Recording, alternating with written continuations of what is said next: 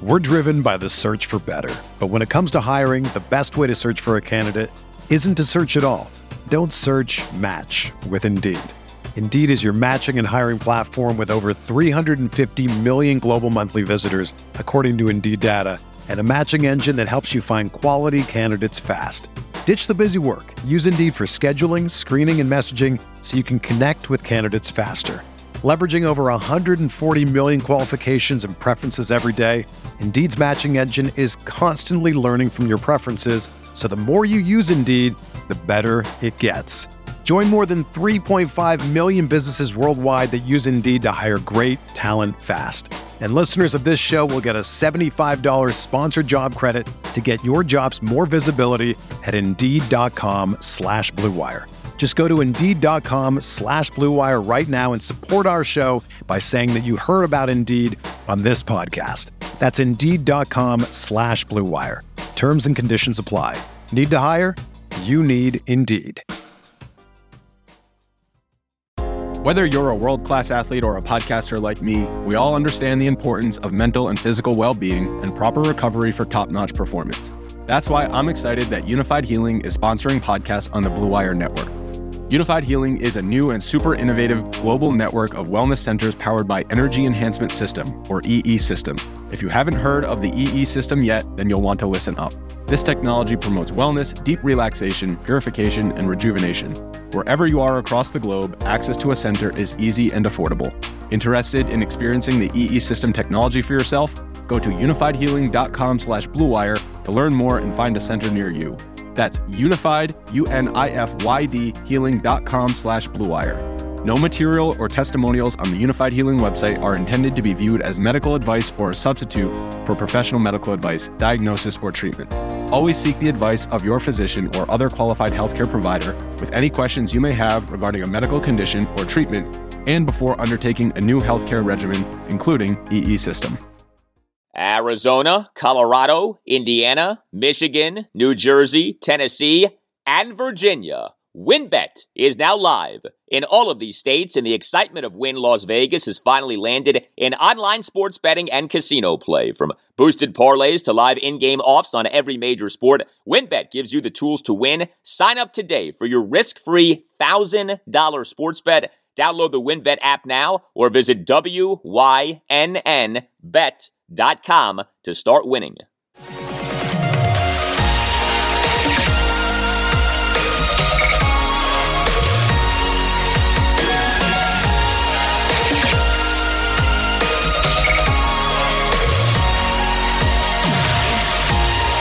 And away we go, episode 166 of the Al Galdi podcast. It is Thursday, October 14th, 2021, the day after yet another major reveal in the Washington football team's sexual harassment scandal. When will this stop? Will this ever stop? Can we please just have football to talk about with our football team? Oh, you know the answer to that question. Of course not. It is this way because for some reason it has to be this way. My thoughts on the hush money that the Washington football team offered to the former team employees who claimed that they were sexually harassed while working for the team. Coming up next segment, big report from the Washington Post late on Wednesday. But hello and welcome to another installment of the pod. It's good to have you with us. However, you are with us. Apple Podcasts, Google Podcasts, Spotify, Stitcher, TuneIn. So many ways to take in what we do. I will be talking plenty of football with the Washington football team on the show. Both Ron Rivera and Taylor Heinicke spoke on Wednesday via post-practice press conference. Lots to get into regarding this Sunday afternoon's game against the Kansas City Chiefs at FedEx Field. Ron addressed Washington's attendance problem, talked about his mentor, Chiefs head coach Andy Reid, and discussed Washington's defense, which you might say has somewhat of a test on Sunday and facing Patrick Mahomes and the Chiefs. Heinicke had some good stuff to say about his bad performance in the 33-22 loss to the New Orleans Saints at FedEx Field last Sunday and about facing Mahomes this Sunday. Also, what an opening night for the Capitals. I'll postgame their great 5-1 demolition of the New York Rangers at Capital One Arena on Wednesday night. Alex Ovechkin, game-time decision. 2 goals, 2 assists. Not bad. Regarding this potentially being the fall-off year for the Caps, they sure didn't look like a team that's on the verge of falling off. As Ovi famously said prior to the Stanley Cup Championship 2017-2018 season, we're not going to be suck this year. We're not going to be suck this year. Yes, Hovey, the greatest thing that Alex Ovechkin ever said. We not going to be suck this year. I have a Goldilocks pick for you later in the show as Navy will be at Memphis on Thursday night. You can tweet me at Al Galdi. You can email me, the Al Galdi podcast at yahoo.com. Email from Yano on Samus Reyes. Writes Yano, I didn't hear you mention your boy Samus during the pod. Did he get in the game at all on Sunday? Yes, he did get into the loss to the Saints, although not much. Samus Reyes was active for the first time in 5 games this season, but did not play on any of Washington's offensive snaps, played on just 4 special team snaps. With Logan Thomas on the reserve injured list, Ricky Seals-Jones is the guy. He played on 99% of Washington's offensive snaps, at 5 receptions for 41 yards on 8 targets. John Bates played on 20% of Washington's offensive snaps, was not targeted. And the new guy, Jace Sternberger, was inactive. Washington signed him to the active roster off the Seattle Seahawks practice squad on October 6th. Email from Brent Anderson in Northeast DC. Writes Brent, I've been a long-time listener of yours. I especially appreciate the attention on the Nationals. I hope you are as sick as I am to see Trey, Juan, and Bryce lead the NL in batting average while Max gets another Cy Young while we lose 97 games. My question, is anyone else tired of seeing Landon Collins in slow motion?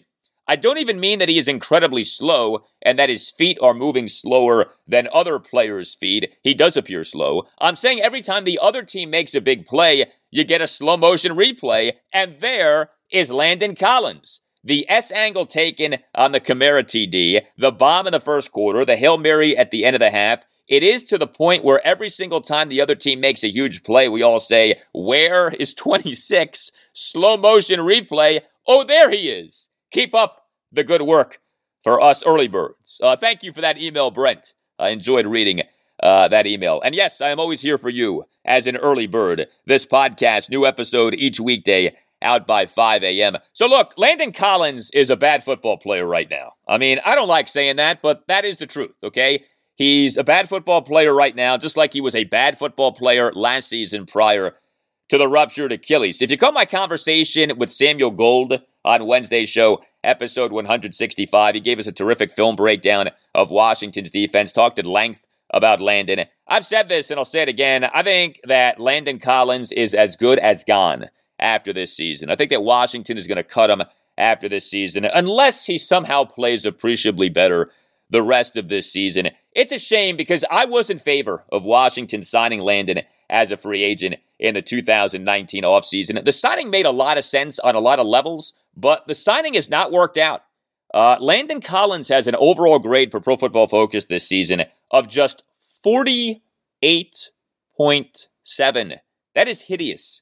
The grades are on a scale of 0 to 100, and not that the PFF grades are gospel, but the PFF grade for Landon certainly matches the eye test with Landon. He has not played well, and this is a second consecutive season in which he has not played well. And his first season with Washington, 2019, was, okay. I mean, he wasn't bad that season, but he also wasn't great. I mean, I can't remember a single big play that Landon Collins made in that 2019 season. Email from Mike on perhaps the worst play for the Washington football team's defense in the loss to the Saints. The Jameis Winston 1st and 10, 49-yard shotgun touchdown bomb to receiver Marquez Callaway on that Hail Mary heave into the end zone on the final offensive play in the first half. That really is one of the more disturbing plays in recent Washington history in terms of bad plays for a Washington defense. Writes Mike, over the many years I have followed the Redskins, I have seen many awful defensive plays, but nothing compares to Sunday's Hail Mary defense. Did you see the comments by Jackson and Collins? They didn't expect a Hail Mary. What was the crowd of WFT players doing in the end zone? No one jumped for the ball. Listen, if Jackson, Collins, and Al have to be coached on defending a Hail Mary, then these guys are just too dumb to play. I'm not even going to get into Collins botching the coverage on the long touchdown play. He should not be playing. Wonder why the Giants let this all-pro player go. Rivera says it's a lack of confidence. I disagree. We have a bunch of overconfident dummies. Well, I don't know if they're dummies, but they don't play smart football often. We have seen that clearly this season. And I think that that's part of the disappointment. I mean, if you listen to Landon Collins and Kendall Fuller and William Jackson III and Bobby McCain, they don't come off like dummies. I mean, they come off like smart football players, but there's no doubt this secondary so far this season has not played like a smart secondary. Well, I'm not sure what's worse, being a bad football player or not being a very smart football player. I do know this. It is smart to have Weedman care for your lawn. If you don't have the time or the knowledge to properly care for your lawn, call Weedman. If you're not satisfied with who is currently caring for your lawn, maybe that someone isn't reliable or isn't doing a very good job, make the switch to Weedman. Weedman cares for your lawn, so you don't have to. Weedman provides what your lawn needs to look great: fertilization, weed control, aeration, seeding, and a variety of other services. Weedman is a national network of locally owned franchises, so you'll receive the personal service that you deserve. Weedman answers your phone calls and emails promptly. Weedman does what it says it's going to do. You see, when you call Weedman, you're speaking to someone in an office in your area, not someone somewhere in like the Midwest, and you're not waiting for like 30 minutes to speak to that someone. You're not dealing with a huge faceless corporation that treats you like a number. Weedman uses superior products that really improve your soil. Weedman only treats what needs to be treated. Weedman's products are of the highest quality, and Weedman does not cut corners. Now, a beautiful spring lawn starts in the fall, and so Weedman is offering something really special to listeners of the Al Galdi podcast, a fall tune-up at a great price, an aeration and 2 fall fertilization services for just $209. That's about $100 off the usual price for those services. That price is a steal. That price applies to lawns of up to 6,000 square feet. So here's what you do. Call 571-340-3400. When you call, make sure that you mention the Al Galdi podcast so you get the special deal. Again, an aeration and 2 fall fertilization services for just $209. Again, about $100 off the usual price for those services. That phone number again, 571-340-3400. And make sure that you mention the Al Galdi podcast so you get that special deal. I want you to benefit from this deal. Let Weedman take care of your lawn and save yourself some money. You can also Google Weedman and make a web request. Just make sure that you mention the Al Galdi podcast. Weedman, a great lawn at a great price with great personal service. Before we get to the football with the Washington football team on this Thursday installment of the Al Galdi podcast, I must first address something that broke on Wednesday evening in a saga that now has very much been reignited: the sexual harassment scandal. We thought that this thing was over, and now it's like refusing to go away. The John Gruden, Bruce Allen emails brought the scandal back to the forefront, and now we have this hush money. Yes, hush money. The Washington Post on Wednesday reported that lawyers representing the Washington football team this past February offered a financial settlement in exchange for the silence of former team employees who alleged that they were sexually harassed while working for the team. This allegation of hush money is according to 2 former team employees, Emily Applegate, a former marketing coordinator, and Megan Imbert, a former producer in the team's broadcast department. Applegate told the Post that the offer was expected to be, quote, disrespectfully low, end quote. Now, I'm not sure what disrespectfully low means. I mean, if the offer was high, would that be considered respectfully high? And would this not be a story? Like, would she have considered taking the offer? But anyway, the hush money offer, per the Post, was conveyed by attorneys representing the Washington football team at Reid Smith Law Firm through discussions with Lisa Banks, the lead attorney for the former female team employees.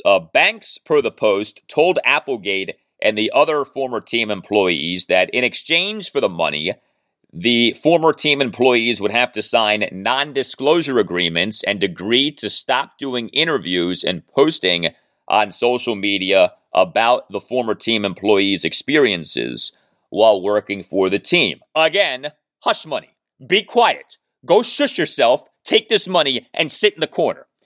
So a few thoughts on all of this.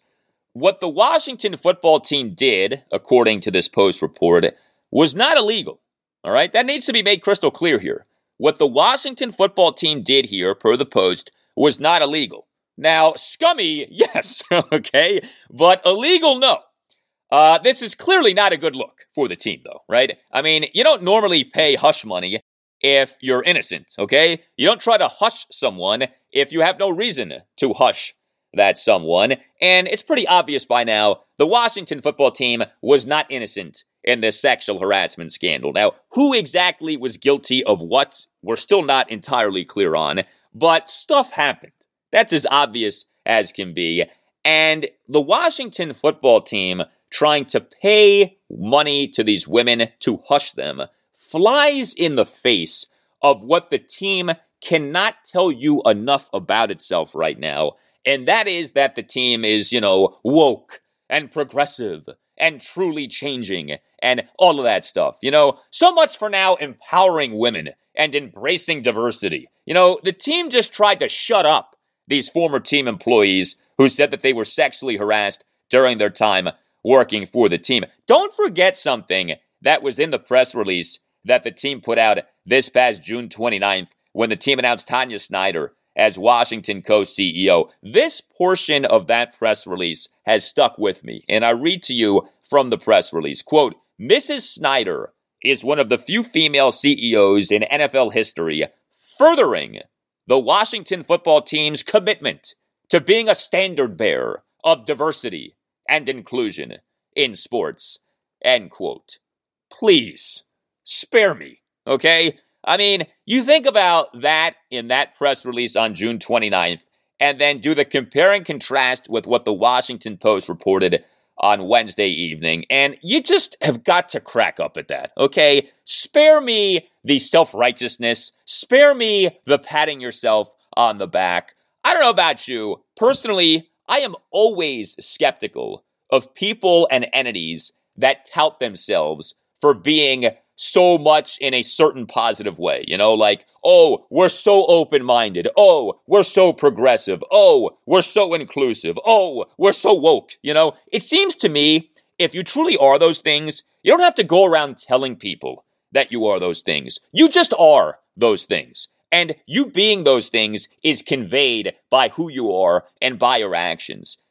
Obviously, people and entities should be open-minded and should be inclusive and, of course, should never discriminate, should never judge anyone off how they look or what they are. But it always seems to me that the ones who trumpet themselves the most for being this way are the ones you have to wonder about the most. Like, why do you have to keep telling me how progressive you are, how open-minded you are, how inclusive you are? Why do you have to keep making it a point to say that? And the Washington football team for months now has made it a point to keep saying that, including in that press release announcing Tanya Snyder as Washington co-CEO. And this idea of having to be skeptical of people and entities that tout themselves in this way, what we have right here with the Washington football team is a classic example of why you have to be skeptical of an entity that constantly pats itself on the back for being this way. Now, key point here. The offer per Applegate and Imbert would not have prevented the women from speaking to investigators in the Beth Wilkinson investigation. The offer was not accepted. The women spoke to Beth Wilkinson, as best as we can tell, but the offer, had it been accepted, would not have prevented Applegate and Imbert from speaking to investigators in the Beth Wilkinson investigation. Said Imbert to the Post, quote, it just felt like they wanted to bury this and shut us up, end quote, with they, of course, being people with the Washington football team. So the Washington football team presumably just wanted to stop these women from doing interviews with outlets like the Post and to stop these women from posting stuff on Twitter and other social media platforms. And so, to me, I think about this from just the club perspective, all right? Put aside the morality. Just put yourself in the shoes of Dan Snyder. Put yourself in the shoes of Danny Boy, okay? I don't get why the team did this. Because to me, the risk of this offer was nowhere near worth the reward of the offer were it to have been accepted. The bad public relations of having made this offer, if the offer came out, and obviously the offer now has come out, was not worth the minimal gain of these women no longer doing interviews or no longer putting out social media posts. Like, these women aren't doing interviews that often, okay? And it's not like everyone is consuming these interviews. And the same thing with the social media posts. Like, yeah, there's been a lot out there on social media, but do you know how minimal the audience is for social media? Like, for all of the talk about Twitter, do you know how many people in this country aren't on Twitter? Okay? Like, Twitter gets way more attention than it probably ever should, given how few people truly are on Twitter. So I don't understand what the big gain would have been from a club perspective here to have had these women stop doing interviews with outlets like The Post and stop putting stuff on Twitter and other social media sites. The scandal was going to go away. Heck, the scandal did go away until these John Gruden emails surfaced over the last week.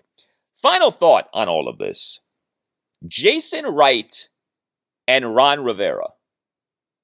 Did they know about the hush money offer? Did they have anything to do with the hush money offer? I tend to think Ron Rivera did not know about the hush money offer. I really get the sense from Ron whenever this stuff comes up, he wants nothing to do with this stuff. I mean, he doesn't like talking about it. He distances himself from it. I don't blame him. He was not a part of any of this, obviously.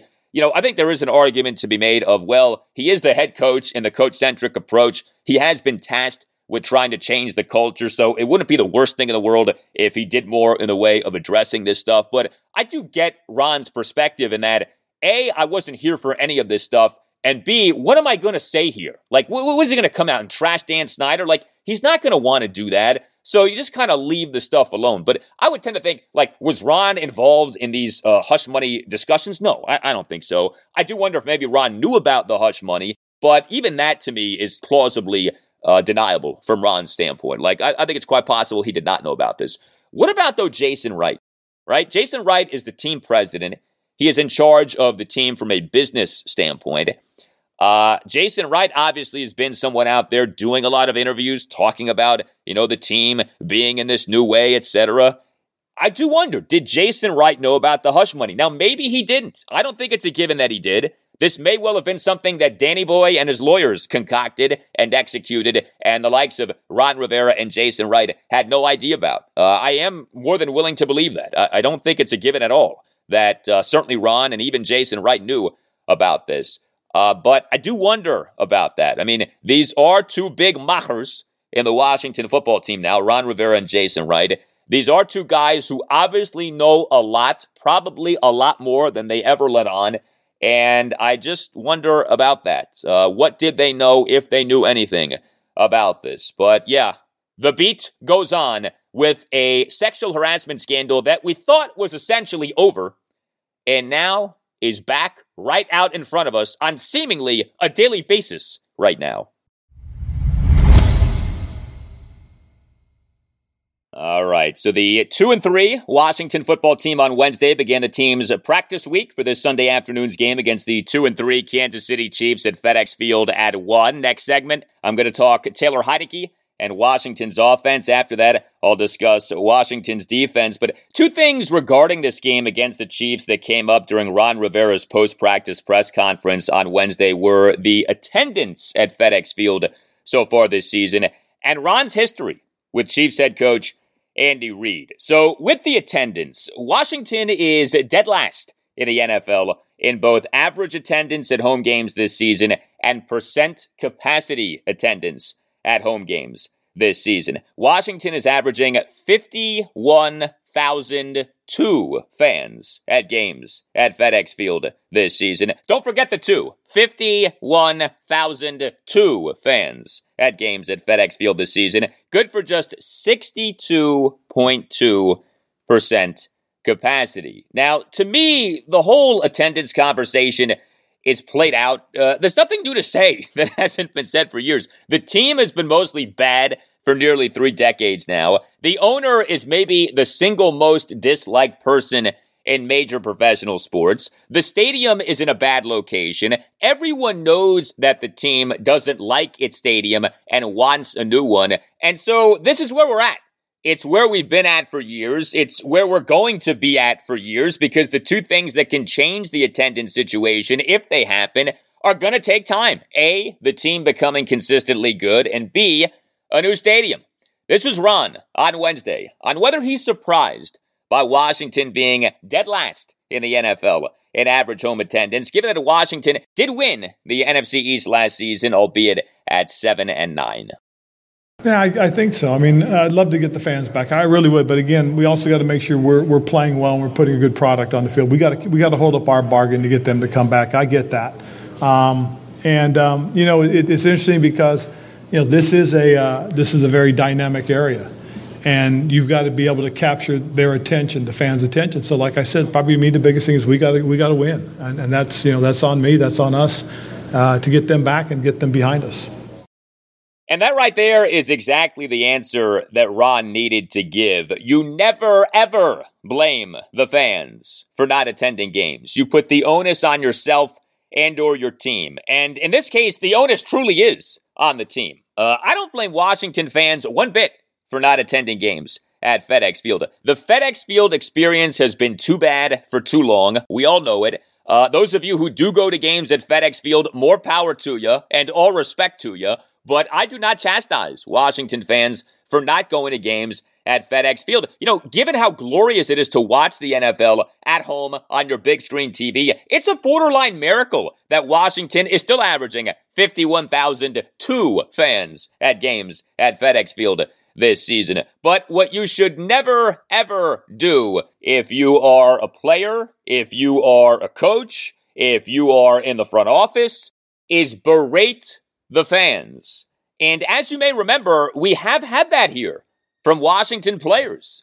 Most recently, in the 2018 season, September 2018, Chris Thompson called out Washington fans for booing the team during a 21-9 loss to the Indianapolis Colts at FedEx Field in Week 2. That game, by the way, officially ended Washington's famous home sellout streak, which had been phony for years. Then in November 2018, we had that bizarro win at the Tampa Bay Buccaneers. Do you remember this game? Washington improved to 6-3 with a 16-3 win at the Bucs, one of the more whacked out wins in recent Washington history. Washington won the game despite allowing the Bucs to generate 501 total net yards of offense. Yeah, Washington held the Bucs to 3 points despite the Bucs amassing 501 total net yards of offense. Washington in that game allowed the Bucs quarterback, who was Ryan Fitzpatrick, to go 29 of 41 for 406 yards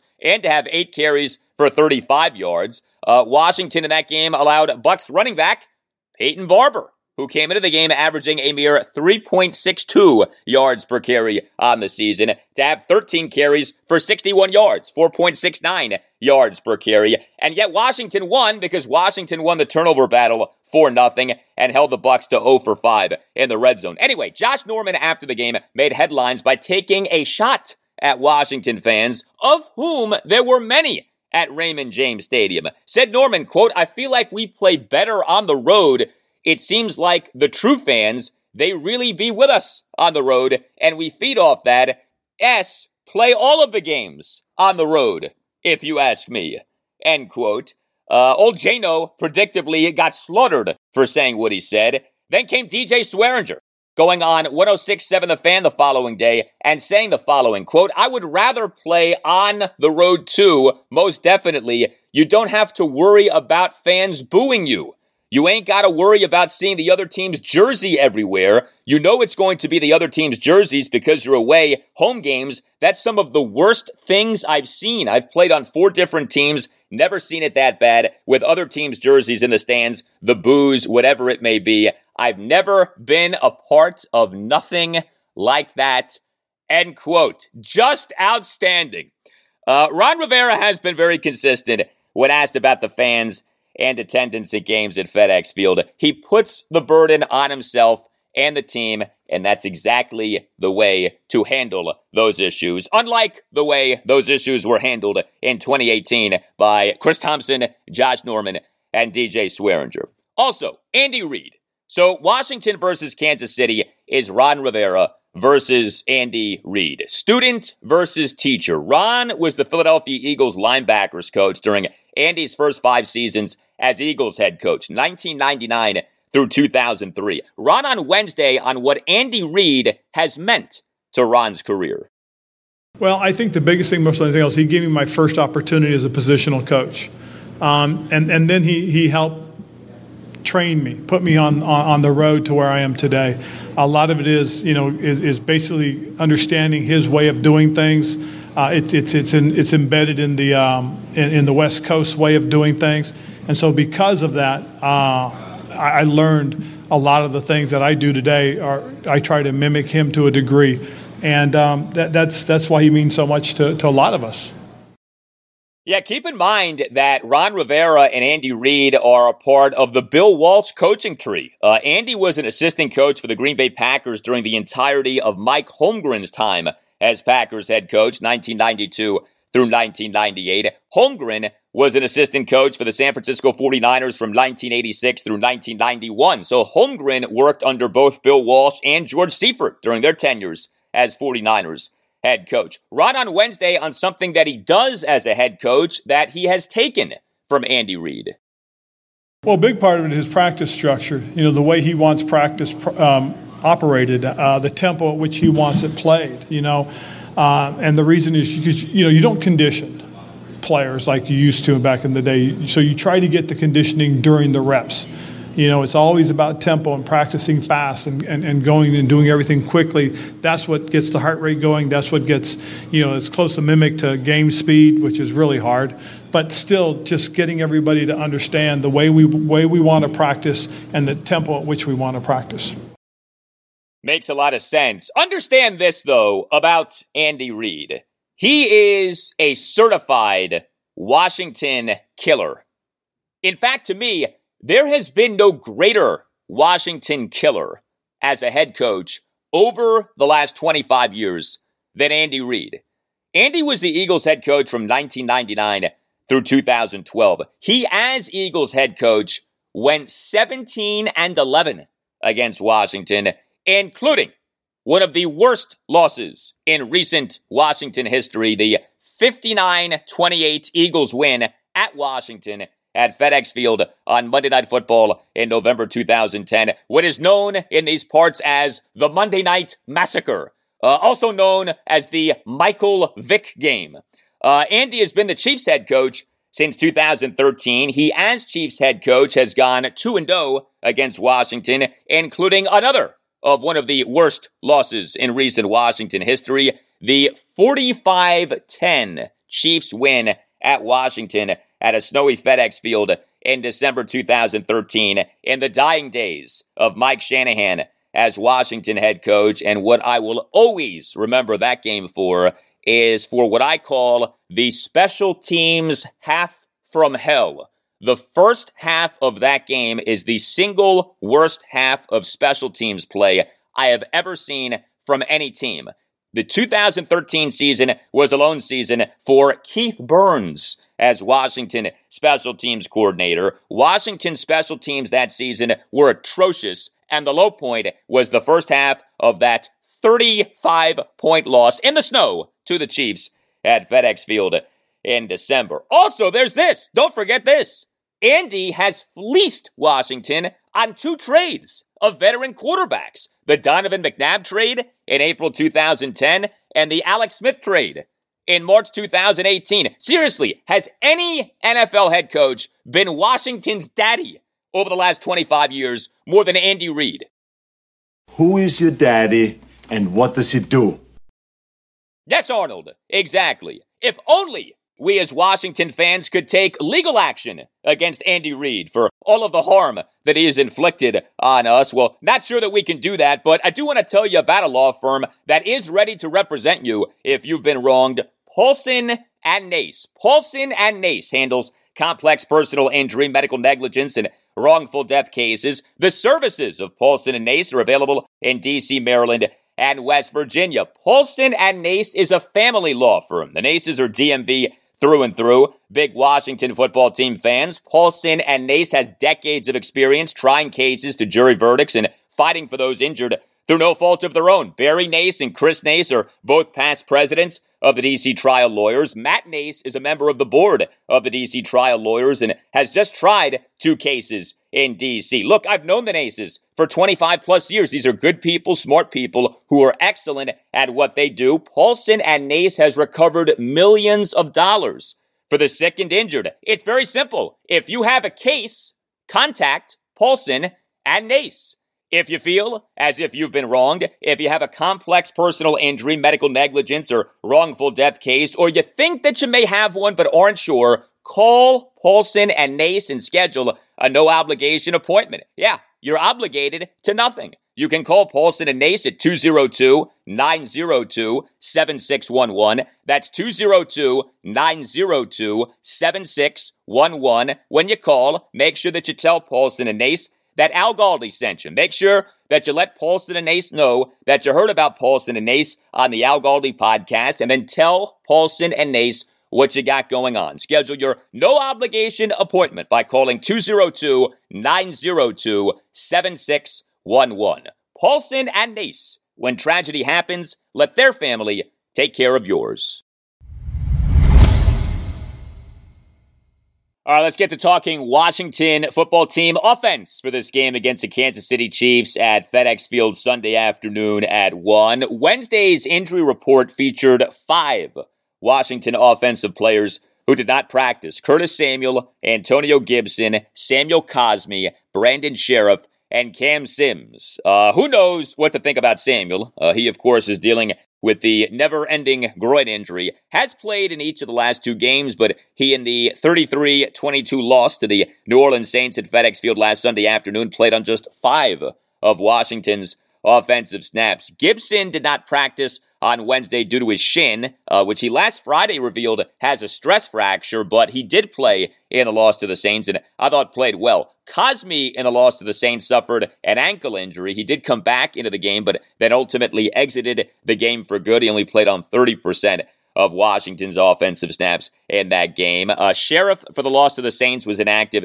due to a knee injury. Sims for the loss to the Saints was inactive due to a hamstring injury. The good news is that De'Ami Brown on Wednesday was a limited participant in practice. He, for the loss to the Saints, was inactive due to a knee injury. Of course, as Washington's offense is banged up, the team has 2 key members of the training staff on administrative leave. Oh, by the way, principal among those people, Washington Director of Sports Medicine and head athletic trainer Ryan Vermillion. He's on administrative leave for what the team has called an ongoing criminal investigation unrelated to the team.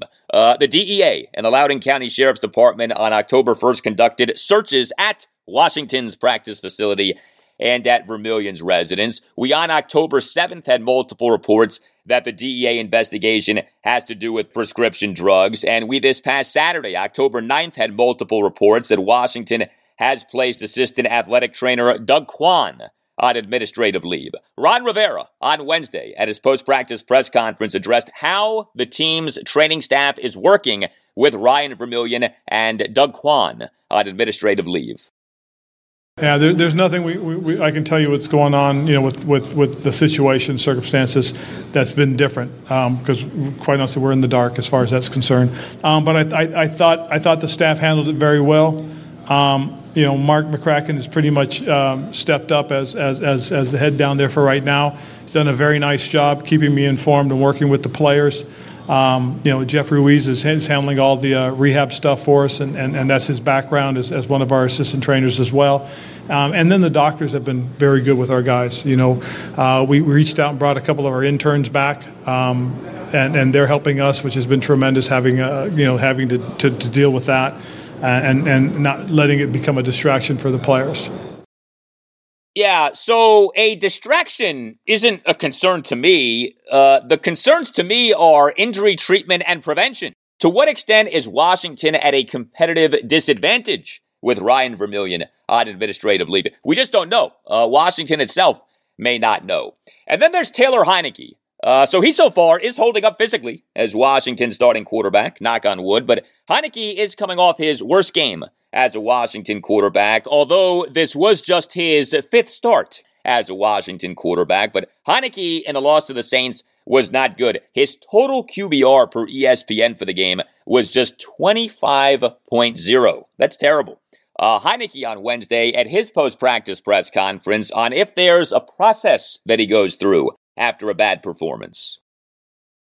No, I'm still kind of pissed off about it, but I just use that as fuel for the next week. I kind of came out to practice today still a little pissed off about, some of those plays I made, and I just use that as fuel to get better throughout the week. Some people, use different methods, but I kind of hold it with me and use it as fuel. So I've done that throughout my career. And hopefully the fuel fuels him to a quality performance on Sunday against the Chiefs. Now, one of the biggest problems for Heinicke in the loss to the Saints was him being late on throws. Heinicke's biggest strength has been his processing speed. The speed seemed off, or at the very least, too many throws were just late. Heinicke on Wednesday on if in reviewing the loss to the Saints, there was anything that he saw from himself that caused him to be late on throws.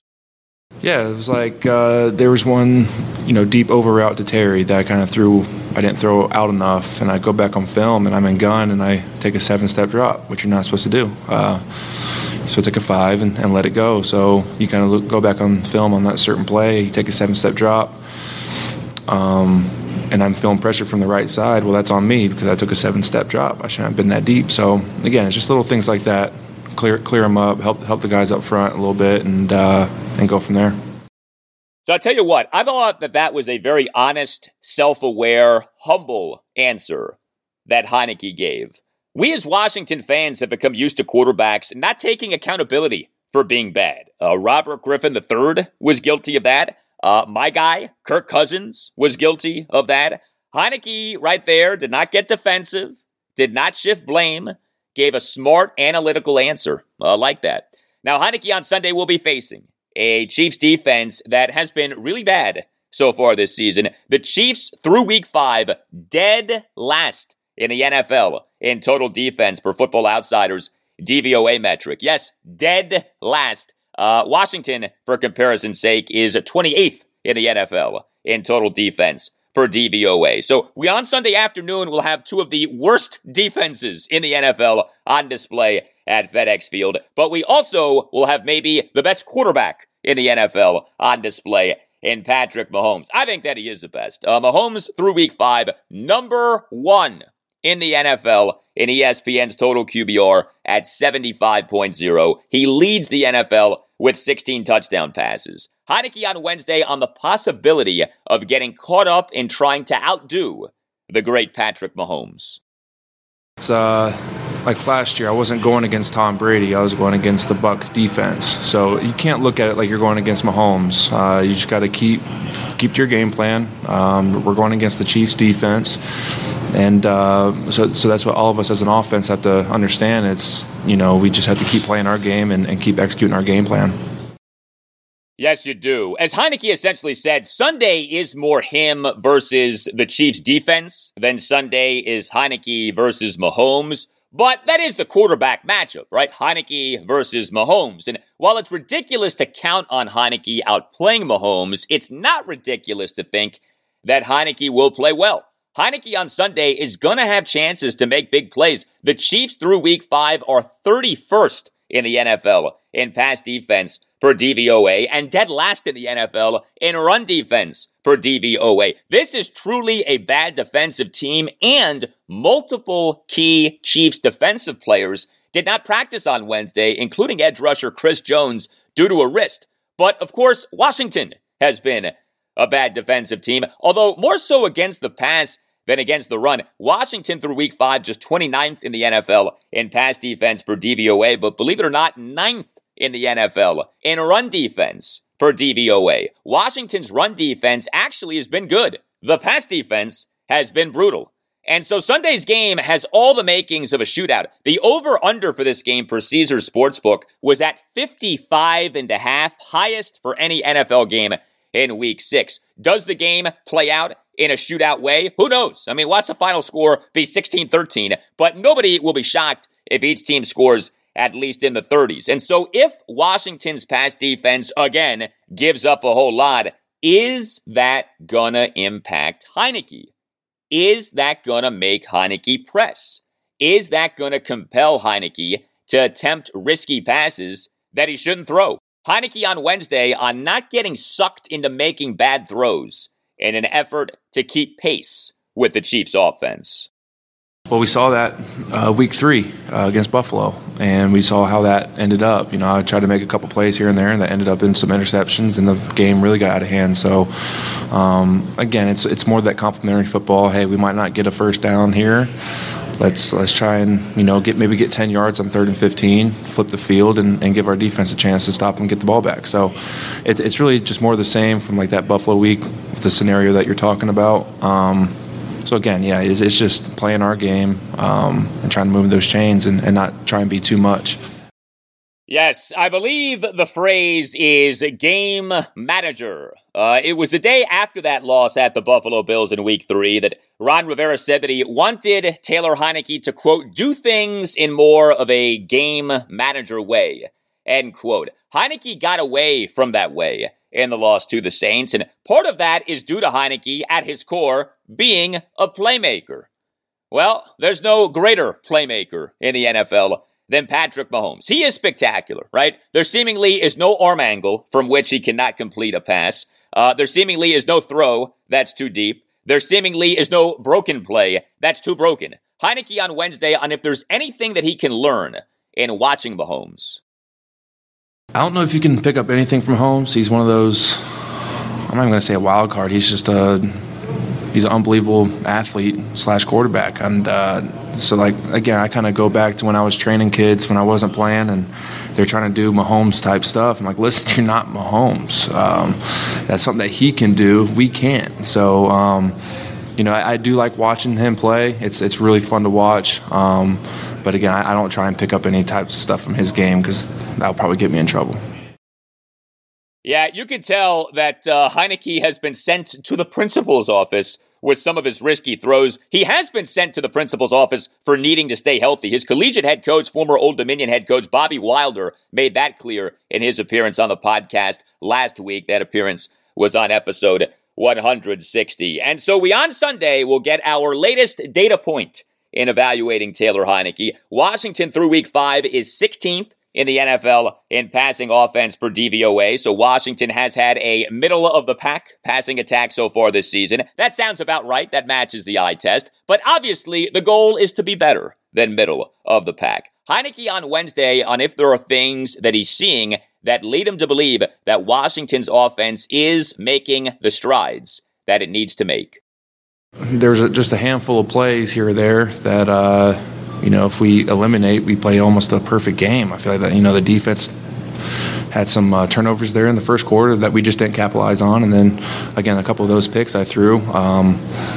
Again, if you take away 2 or 3 plays on offense, 2 or 3 plays on defense, we feel like we've made some strides throughout the week. So, again, it's just every day coming out there, trying to get better, build on it. And again, I feel like we still haven't played our best football yet. So we'll see.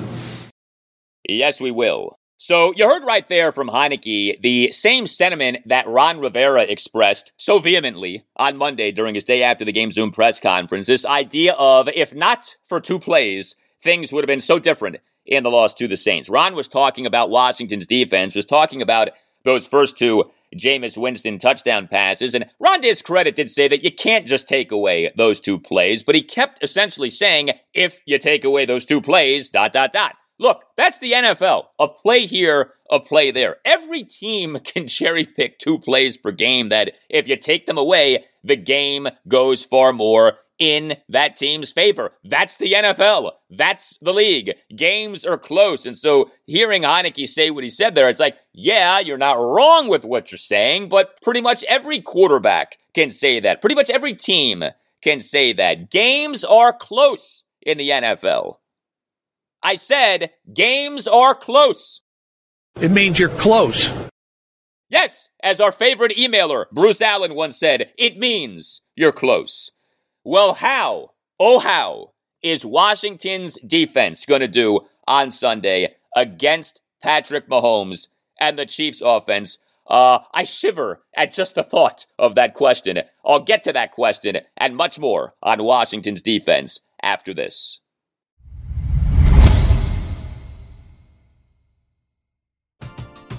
We're driven by the search for better. But when it comes to hiring, the best way to search for a candidate isn't to search at all. Don't search, match with Indeed. Indeed is your matching and hiring platform with over 350 million global monthly visitors, according to Indeed data, and a matching engine that helps you find quality candidates fast. Ditch the busy work. Use Indeed for scheduling, screening, and messaging so you can connect with candidates faster. Leveraging over 140 million qualifications and preferences every day, Indeed's matching engine is constantly learning from your preferences, so the more you use Indeed, the better it gets. Join more than 3.5 million businesses worldwide that use Indeed to hire great talent fast. And listeners of this show will get a $75 sponsored job credit to get your jobs more visibility at Indeed.com/Blue Wire. Just go to Indeed.com/Blue Wire right now and support our show by saying that you heard about Indeed on this podcast. That's Indeed.com/Blue Wire. Terms and conditions apply. Need to hire? You need Indeed.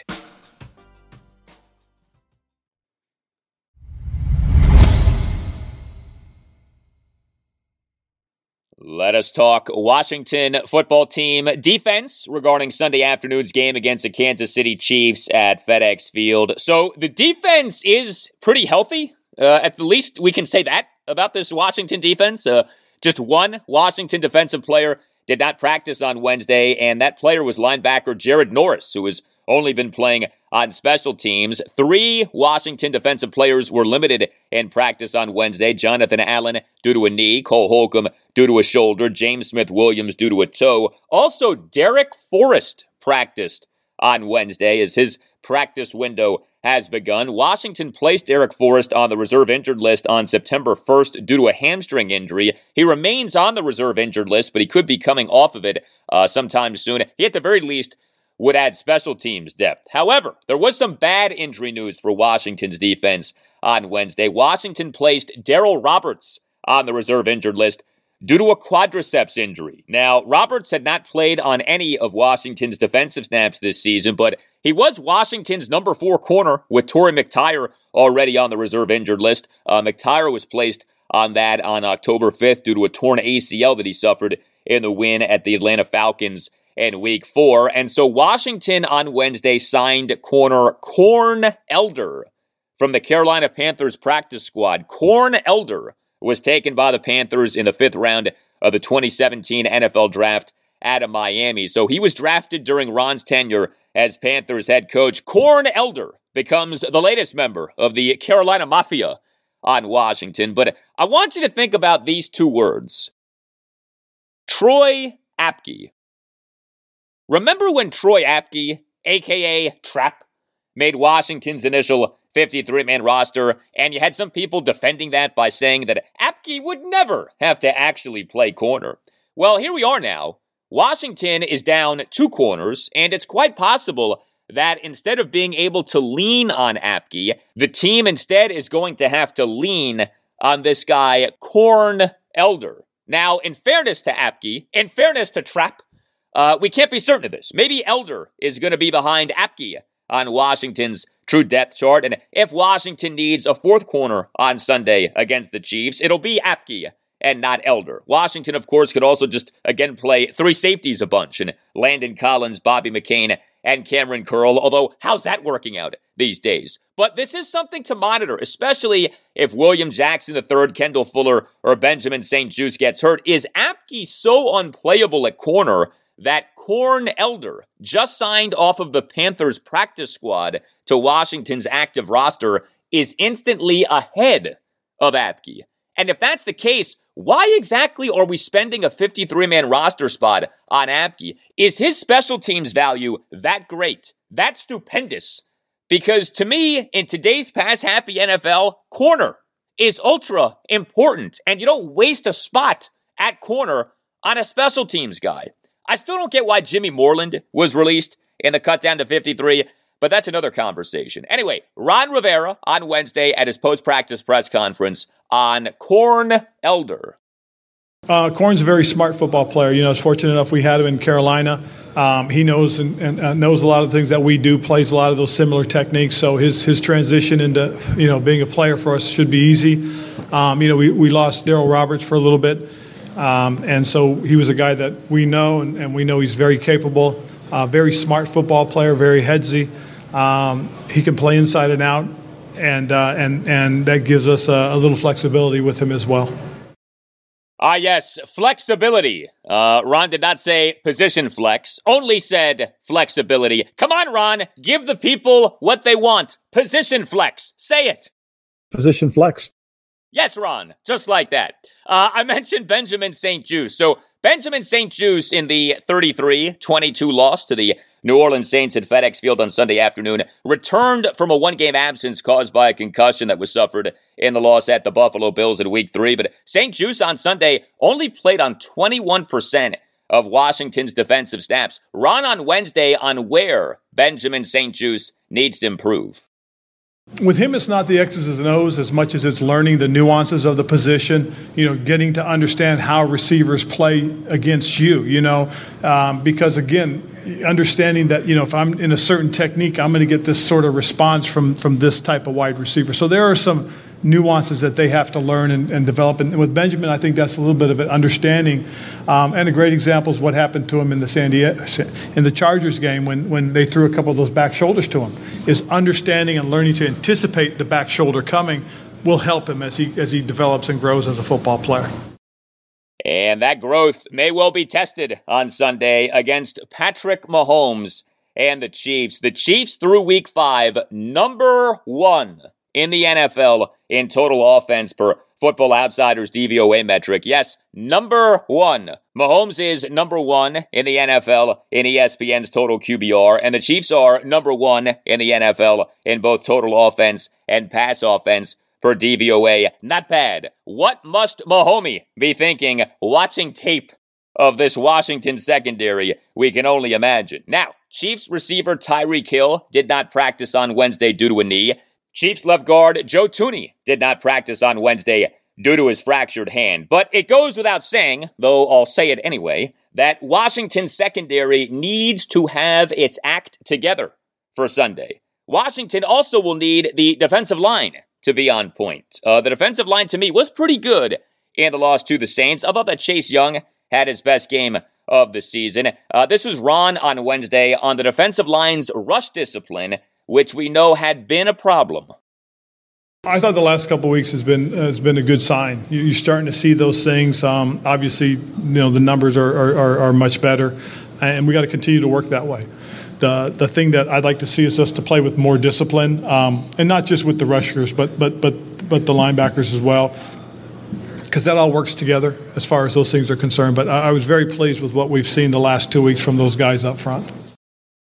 Yeah, here's something that captures the conclusion that I know I arrived at after the loss to the Saints, and I know that many of you are on board with, and that is the secondary being the problem with the defense far more than the defensive line. Washington's defense through Week 5 per Pro Football Focus, number 2 in the NFL with a pass rush grade of 84.6, but just 31st out of 32 teams in the NFL with a coverage grade of 39.1.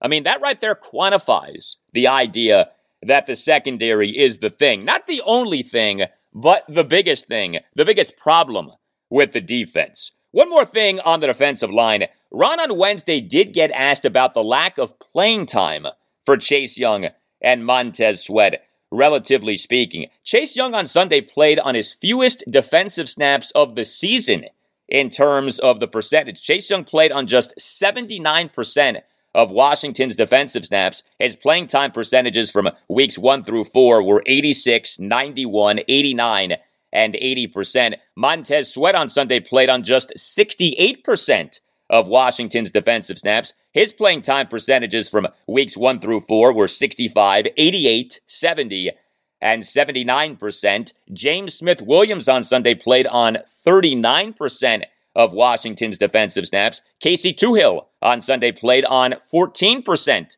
of Washington's defensive snaps. A very interesting rotation at edge rusher for Washington in the loss to the Saints. Ron on Wednesday on if he's seeing progress from the likes of James Smith-Williams and Casey Tuhill. We're seeing some growth on that and seeing some effect, in terms of making plays or being around plays. And that's what you need to get from those young guys is you need them to affect plays some way, somehow, and hopefully make a few more. And that's what you need to get from those young guys, those reserves, when they're part of a rotation. Yeah, I get the idea of a rotation, but I really do wonder if we need to be seeing James Smith-Williams play on 39% of Washington's defensive snaps. Could we not see a little bit more of Chase Young and Montez Sweat? Why did Chase Young in that loss to the Saints play on a season-low 79% of Washington's defensive snaps? Why did Montez Sweat in the loss to the Saints only play on 68% of Washington's defensive snaps? I'm sure that Ron and Jack Del Rio have their reasons. Would love to know what those reasons are. One more thing on the Washington football team. Chris Blewett is gone. Yeah, Chris Blewett, the kicker, whose last name is Blewett, is gone. Washington on Wednesday released Blewett from the practice squad to which he had been signed on October 5th. Second time this season that Washington signed a kicker to the practice squad only to soon release him. Washington on September 3rd signed Eddie Pinheiro to the practice squad, but then released him on September 11th. Two thoughts. One, Dustin Hopkins ain't going nowhere. And two, Chris Blewett. We hardly knew ye. You blew it! Exactly. Thank you, Adam Sandler. Well, it would have been hard to have scripted the Capitals' opening night much better. The Caps on Wednesday night began their 2021-2022 regular season with a 5-1 win over the New York Rangers at Capital One Arena. This was a ripping, this was a smashing in front of 18,573 fans at Capital One Arena. Great way for the Caps to begin their season, and leading the way was, who else? The Great Eight, Alex Ovechkin. Caps in late July re-signed Ovi to that 5-year, $47.5 million contract. He was a game-time decision on Wednesday night due to a lower body injury that was suffered in the Caps' preseason-ending 5-3 win over the Philadelphia Flyers at Capital One Arena last Friday night. You had the feeling Ovi would play, and knowing what we know about Ovi, you had the feeling that he might do some things, and do some things he did. He played, and he had 2 goals and 2 assists. A 4-point night off being a game-time decision. Not bad. And the 2 goals were 2 third-period special teams goals. Ovechkin had a power play goal, 2:37 into the third period, on a rebound shot from deep in the left circle. And Ovechkin had a shorthanded goal, 12:01 into the third period, as he, during a very brief Rangers power play that followed 4-on-4 play, beat Rangers defenseman K'Andre Miller to a loose puck near the low slot and scored on a backhanded shot. This goal was just Ovechkin's 5th career shorthanded goal and his first shorthanded goal since January 3rd, 2009. What was going on in your life in January 2009? That was the last time that Ovechkin had scored a shorthanded goal. And Ovechkin, with these 2 goals on Wednesday night, tied and surpassed Marcel Dion for number 5 on the NHL's career regular season goals list at 732. Remember last season, it felt like every 5 minutes Ovechkin was tying or surpassing someone on the all-time goals list. Well, it happened again on Wednesday night. And so next up for Ovi on that NHL career regular season goals list is Brett Hull. He has 741. Number one, of course, Wayne Gretzky at 894. Then there was the highlight of the night on Wednesday night. 19-year-old Hendrix Lapierre, who the Caps took with the number 22 pick in the 2020 NHL draft. He made the Caps season opening roster. He made his NHL regular season debut on Wednesday night, and he scored a goal, an even-strength goal, 13:02 into the second period, and the goal was a thing of beauty as Lapierre scored on a 2-on-1 breakaway on which TJ Oshie delivered a terrific backhanded pass between his legs just above the high slot to Lapierre atop the left circle, and Lapierre then scored on a wrister from the left circle, and Lapierre then got mauled by his teammates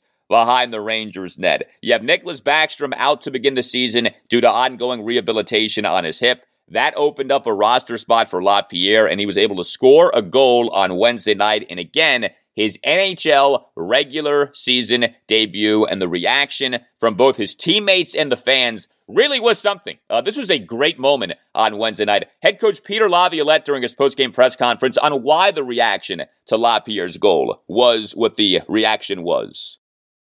Well, I mean, it's his first game. I mean, he's a young kid that maybe wasn't slotted right away, but you come into training camp and you work hard and you try and make a team, and the door opened up with Nick, going on the IR for a little bit, and we needed somebody to step up. His training camp was really good. Inside of that, the whole training camp, you're watching him every day, and the players are with him. Some pretty good players on the ice are playing with him, and they think he's a pretty good player too. And he got an opportunity tonight, and it was really cool. I think the whole thing was, when a young player comes in like that and inside of a home opener and in your own building and your parents are in the building, that's pretty special. That's something that you dream about. You hope you get in your first NHL game and can score a goal like that, and so that's pretty cool.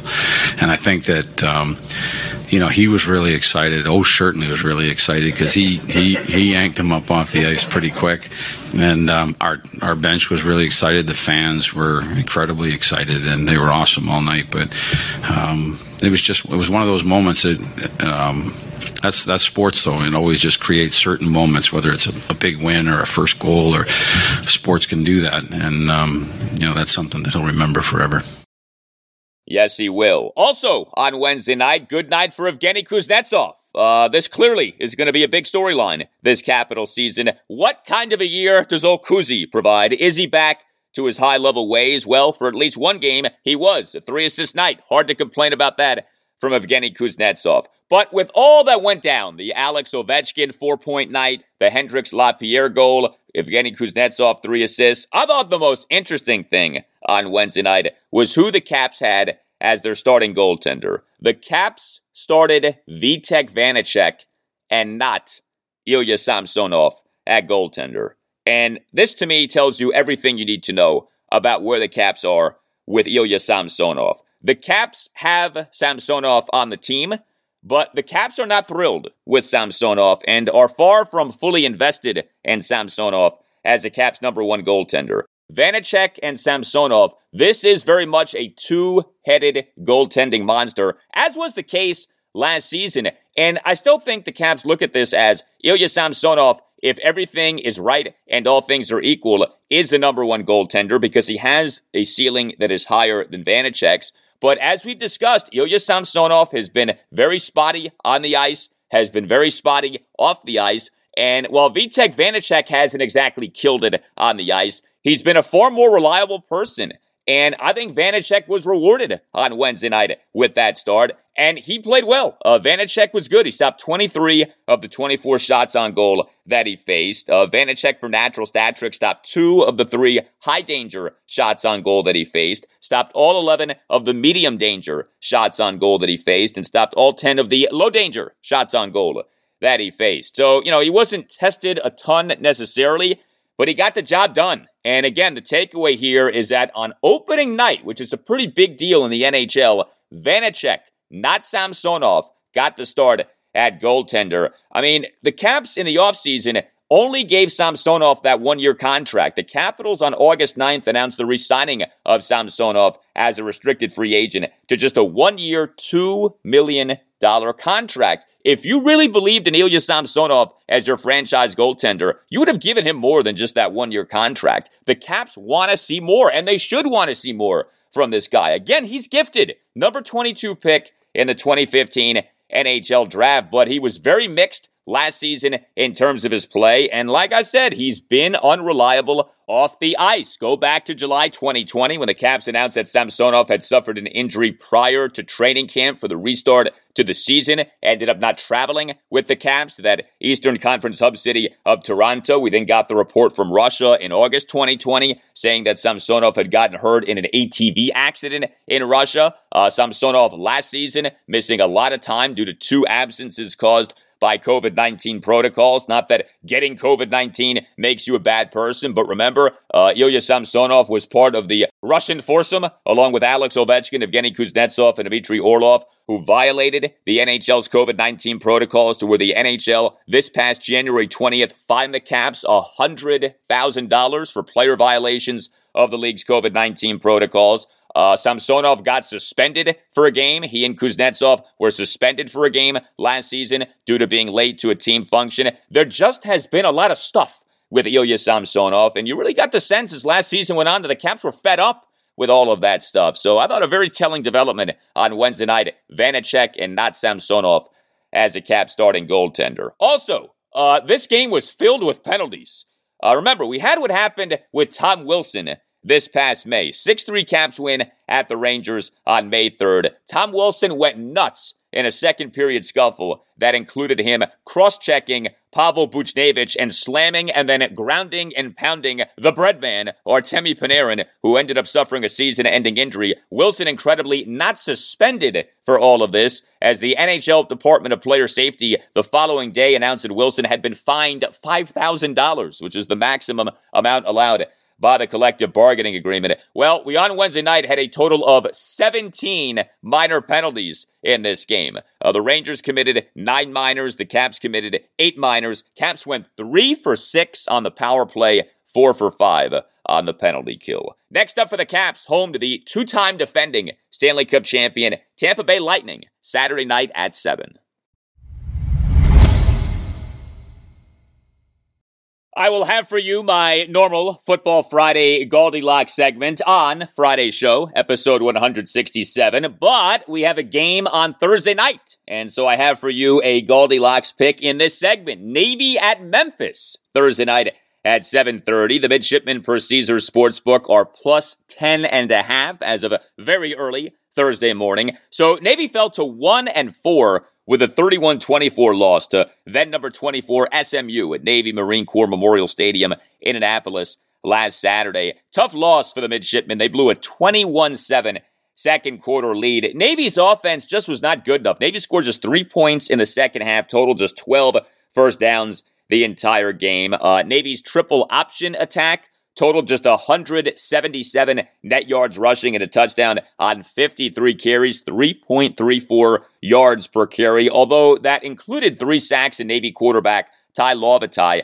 He went 4-7 passing for 64 yards, a touchdown, and no interceptions, but he took the 3 sacks, finished with 24 carries for just 53 yards, 2.21 yards per carry. Midshipmen's defense was mixed. On the one hand, the Mids allowed SMU quarterback Tanner Mordecai to go 30 of 40 for 324 yards, 2 touchdowns, and an interception, and registered just 1 sack. On the other hand, Mids did hold SMU to just 5.86 yards per play and just 2 of 11 on third downs. And Navy linebacker Diego Fagot had a second quarter 20-yard fumble return for a touchdown on a 3rd and 12 sack strip by Navy nose guard Clay Cromwell. But Navy was guilty of yet another special teams gaffe, allowed SMU safety Brian Massey to have a second quarter 95-yard kickoff return for a touchdown as he flew down the right sideline. This was on the kickoff that came off the Fago fumble return for a touchdown.